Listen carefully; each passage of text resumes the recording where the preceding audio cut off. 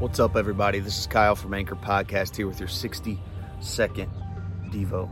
The Bible says in Romans chapter 12, verse 13, when God's people are in need, be ready to help them. Always be eager to practice hospitality.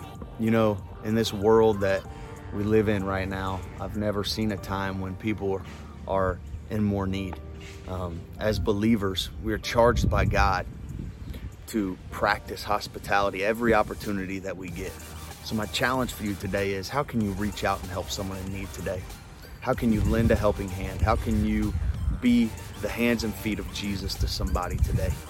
How can you, in the middle of what seems like hopeless situations, bring hope to somebody and let them know that it's all going to be okay and you're going to walk through it with them? That's my challenge. I hope you'll take it. This is Kyle from Anchor Podcast, where we're anchored in faith, hope, and love. Have a blessed day.